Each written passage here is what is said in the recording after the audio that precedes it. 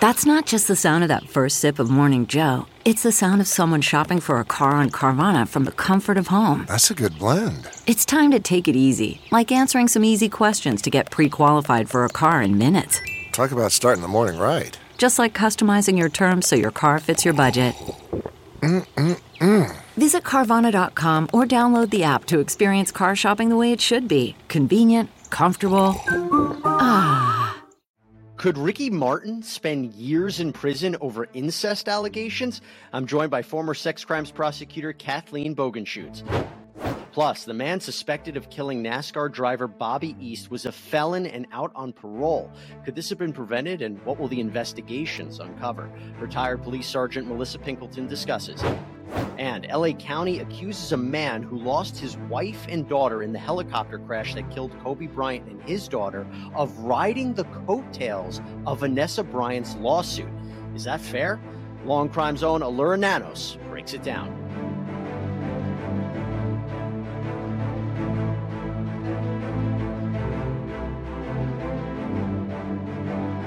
Welcome to Sidebar, presented by Law and Crime. I'm Jesse Weber. It is now being reported that Latin musician Ricky Martin is facing incest accusations by his very own nephew. This bombshell allegation coming from Spanish publication Marca, and this comes after a domestic violence restraining order was filed against the Living La Vida Loca singer in Puerto Rico. Now, we didn't know who the accuser was until now. And according to Martin's 21-year-old nephew, Dennis Yadil Sanchez, he and Martin had an incestuous relationship that lasted 7 months. It was one in which Martin abused him, and the complaint further claims that when things ended between the two, Martin kept on trying to get in touch with his nephew and allegedly loitered outside of his nephew's home. Now, what's interesting here is that, as we reported on a previous Sidebar episode, Martin was hit with a $3 million lawsuit by his ex-manager for unpaid fees, and she claimed that she had dirt on Martin. She claimed this included a, quote, potentially career-ending allegation. While it's not clear if this was in reference to this incest claim, it does make you wonder.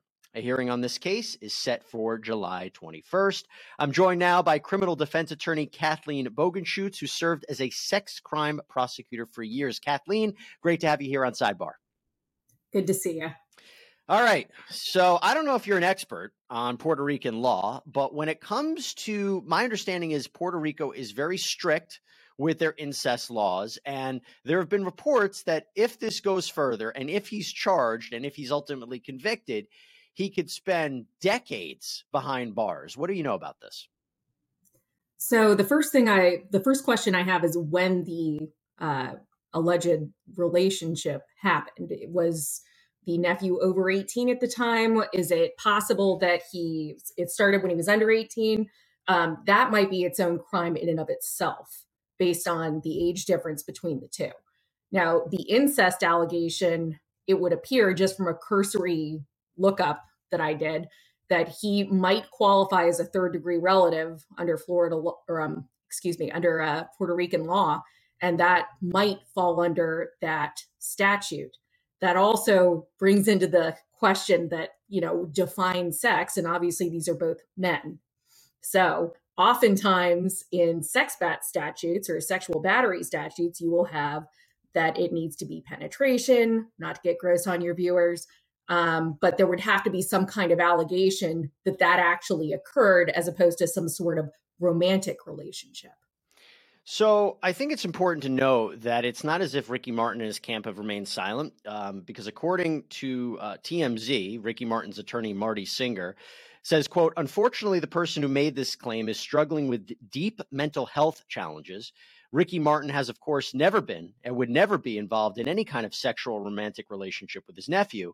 And Ricky Martin himself, on July 4th, denied these allegations on Twitter. He said, quote, the protection order entered against me is based on completely false allegations. So I will respond through the judicial process with the facts and the dignity that characterizes me. Because it is an ongoing legal matter, I cannot make detailed statements at this time. I am grateful for the countless messages of solidarity, and I receive them with all of my heart. What do you make of that response? I think that's expected. I would really doubt that he would respond with, yes, I definitely did that. Sorry. Well, I didn't think that either, but I mean, he could have remained silent, but they're categorically saying that this nephew is a liar. And has mental health issues, which doesn't necessarily make him a liar. It's just might be information that he's privy to as his uncle in order to discredit him. I'd be interested in what the rest of the family has to say. And I think his brother made a statement too, right? Well, his brother was the one who revealed the identity of the accuser, saying it's the nephew. Now, I am curious, as I mentioned before, his ex-manager, in her lawsuit against Ricky Martin, said, she's got a potentially career-ending allegation against him. She helped him through this. She basically was trying to keep it secret for him. I'm not sure if it's about this, but I wonder if it is, and if it is, what role she could play. Well, I mean, if she's the one who released it and it was some sort of a ploy to gain money from him, she could have criminal charges pending against her for some kind of an extortion scheme. But I mean, the truth is always a defense in that, if you're trying to extort money from someone who's a rapist, it's still extortion. It just might be treated differently by the prosecutors. So let's just take a step back, because we know that there's going to be a hearing on this on July 21st. It's not as if Ricky Martin is facing criminal charges at this point. This was part of a domestic violence restraining order. What do you expect to happen at this July 21st hearing, and how is this going to progress? So generally, the way that things occur in criminal, when there's these overlapping criminal and domestic violence cases, sometimes the injunction will come first. That the person files for the injunction before criminal charges can be filed, whether there's DNA, there's phones that need to be dumped, there's surveillance video, there's statements that need to be taken, whatever line of things. And they file for the injunction prior to the person getting arrested. If this person is potentially facing criminal liability, and in this case, it sounds like that is certainly a possibility, then the hearing will generally be put off into the future. The temporary injunction will be granted and it will be put off to the future so that the person who is responding to it has an opportunity to address the criminal claims. And really, usually the victim is okay with that. I mean, if they only want them to stay away.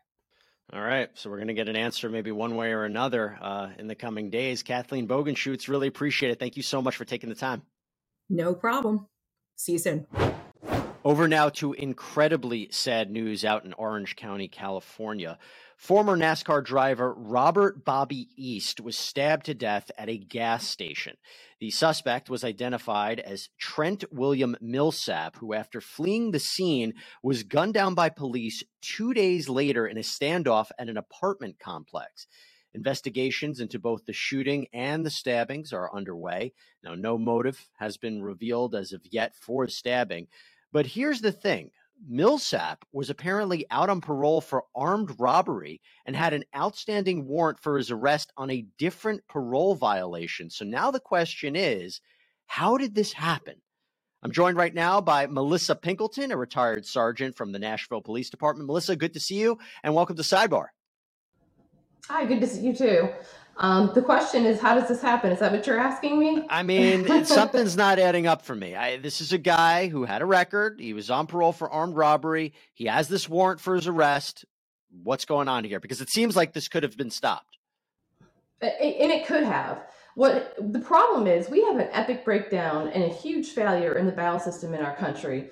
And I know when I say that, you hear a lot of people talk in the mainstream lately about, oh, bail reform, bail reform. And what they're referring to you shouldn't be held on $1 million bail for a small amount of drugs. And that got so out of control, just like recently in New York City, when somebody got caught with 1.2 million or billion pounds of drugs, they got released. So the problem is that when we do apply bail to the right people, we're not following up with those people and rearresting them for breaking their bail and bond conditions. This has been going on for years. This has been going on in every single state. I can't tell you how many times that I arrested somebody that was on bail who should have been in jail, or was a convicted felon on bail. And it's just, what the solution to this is that we need to start keeping bad people in jail, because the recidivism rate is 50% or higher for those who commit violent crimes. This crime should have never happened, and that's the solution, is enforce bail and keep people in jail. Well, the question is, why did this happen, right? And there's a question of whether or not he should have been on the streets. But the separate question is, there's no motive yet. So now there's the investigation into the stabbing itself. We'll get to the shooting, but the stabbing itself, what is that investigation going to look like? What's happening behind the scenes, and what are you expecting? Like you said, I've heard there's no motive as well. And the thing lately, you have a lot of people committing crimes that are motive or not, have motive or not. And what I don't think the majority of Americans who do not do the job as a police officer or in law enforcement understand is that we have set up within our society this belief amongst criminals who are white, black, every age, every race. We have given them the psychological advantage of that they can do whatever they want whenever they want, and they're not going to get caught for it because there's not enough police enforcing the law, and there aren't enough police officers following through with, once that is enforced, following through with bail conditions and stuff like that. So I'm curious to see what the motive is. You may never have a motive. Just might be another person going, I'm going to do what I want because I'm not going to get caught anyway.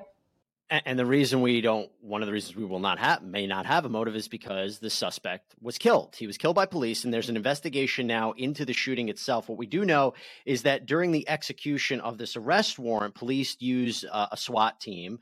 According to the police, Millsap became confrontational with officers, and a police canine was deployed. This actual dog was actually shot, but it seems the dog's okay. And subsequently, an officer-involved shooting occurred.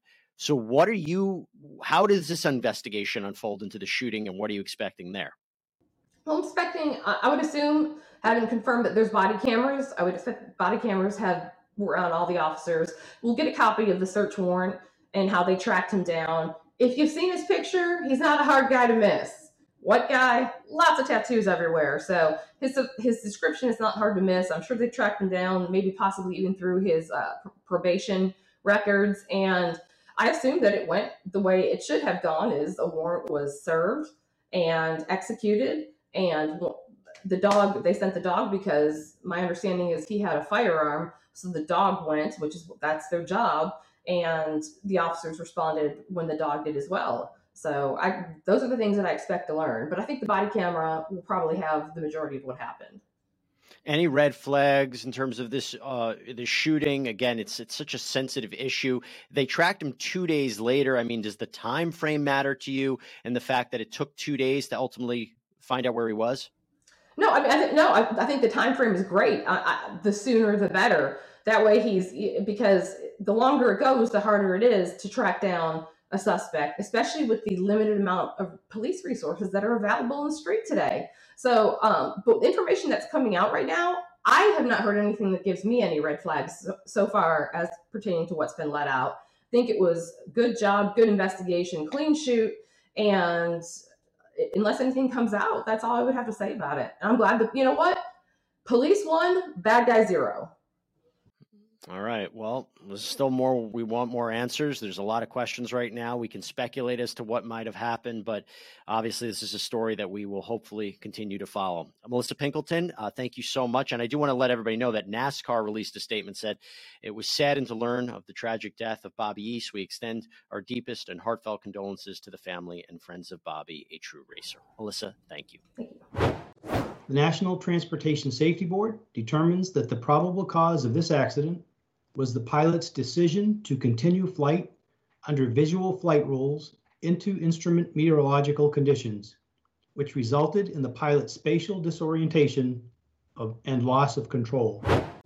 We have more unfolding in the January 2020 helicopter crash that killed several people, including NBA star Kobe Bryant and his daughter, Gianna. Now, Vanessa Bryant, Kobe Bryant's widow and mother of Gianna, and Christopher Chester, whose wife and 13-year-old daughter were killed as well, they have sued LA County, and they're accusing it of improperly sharing graphic photos of the crash. Now, both lawsuits allege that first responders shared images of the crash with multiple sheriff's deputies and allowing these pictures to be really released on personal cell phones and later to become a source of gossip within their department. So this is a really, really disturbing case. But right now, Los Angeles County has asked a federal judge to separate Vanessa Bryant's lawsuit from Chester's suit. And the county says that Christopher Chester should not be permitted to, quote, ride Bryant's coattails by consolidating his case with Vanessa Bryant's. Well, to make sense of this, I'm joined right now with Allura Nanos, who's a trial analyst and columnist for Law and Crime. And Allura actually wrote a great article on this major development. Allura, it's great to see you. Thanks so much for coming on to Sidebar. Thanks, Jesse. It's so great to be here with you. You know, it feels like a very harsh thing for the LA County to say they're riding the coattails of Vanessa Bryant's lawsuit. Is that a fair argument to make? Well, I agree that it sort of sounds harsh if you don't have any context. But to be perfectly fair to LA County here, all throughout this lawsuit, at every opportunity, the county has spared no chance to make sure that they say this is a terribly tragic accident and that they understand that the emotions are very high here. But what they're trying to do is separate the fact that we have one plaintiff, Vanessa Bryant, who has very specific, unique circumstances relevant to her case, in that Kobe Bryant was a major celebrity.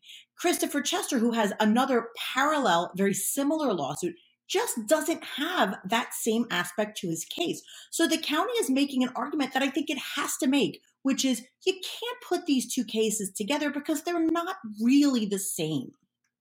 But were there pictures improperly taken of his family that were disseminated? So LA County has admitted that at least some pictures were in fact taken by sheriff's deputies and first responders. They were shared internally among people in the department. And we know of at least one incident where a sheriff's deputy, I think it was a deputy in training, took that picture and showed it to a bartender, apparently to sort of impress that person that the deputy had been at the crash scene. And there's actually surveillance footage of the deputy doing that. Now, to what extent other people in the department have taken or shared pictures is kind of still up for debate because we're not in the fact-finding part yet. We're still in discovery. This is all pre-trial. So the county has admitted at least some wrongdoing, but it has always maintained that those pictures have not circulated farther than the few people that they've already admitted. You know what's sad about this, Laura, is we're talking about human lives and we're talking about celebrity and non-celebrities. And there feels like there's this distinction, right?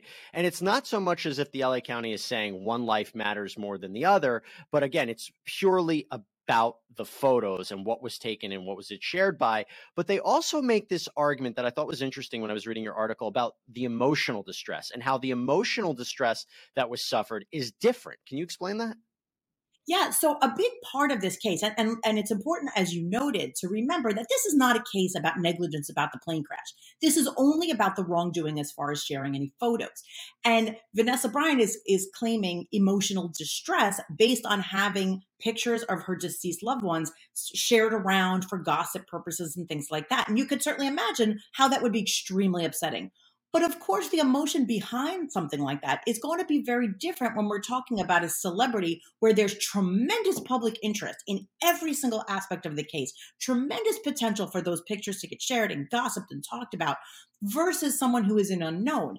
And what emotional distress Vanessa Bryant has in fact suffered as a result of any wrongdoing is critical to the case because that is what she would ultimately be compensated for if she prevails. So we need to know just how upset is she? And what's really difficult here is separating, well, of course she's upset because her loved ones died in a plane crash. It's very difficult to tease out how much of her emotional distress is due to the crash versus how much is due to any wrongdoing with these photos.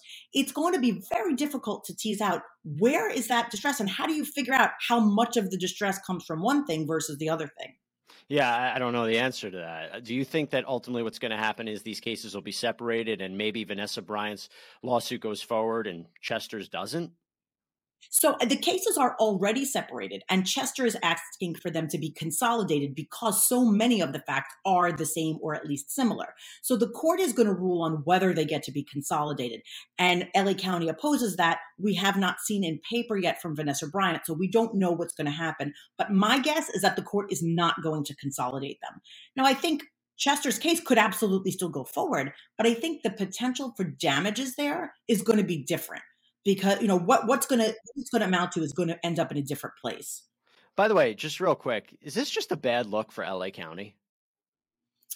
I mean, I didn't love the quote that they actually put in their motion, in their opposition to the motion, that said, don't ride Kobe Bryant's coattails. But at the same time, if you think about it, that kind of jarring feeling that I think we all got when we read that is exactly their point. They're saying to this other person, don't do that, because even though there's a tragedy, that's not very nice. I think it maybe is not the most sensitive thing to do, given that they're basically saying that to a person who lost loved ones in a plane crash.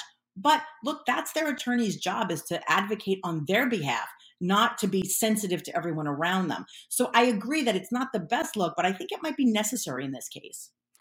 Laura, thank you. And thanks for reporting on this, because I think it's a really important kind of legal update in these cases, and not a lot of people are reporting on it. So, Laura, I really appreciate you taking the time here on Sidebar and also reporting on it. Thanks so much, Jesse. I'll be back again soon.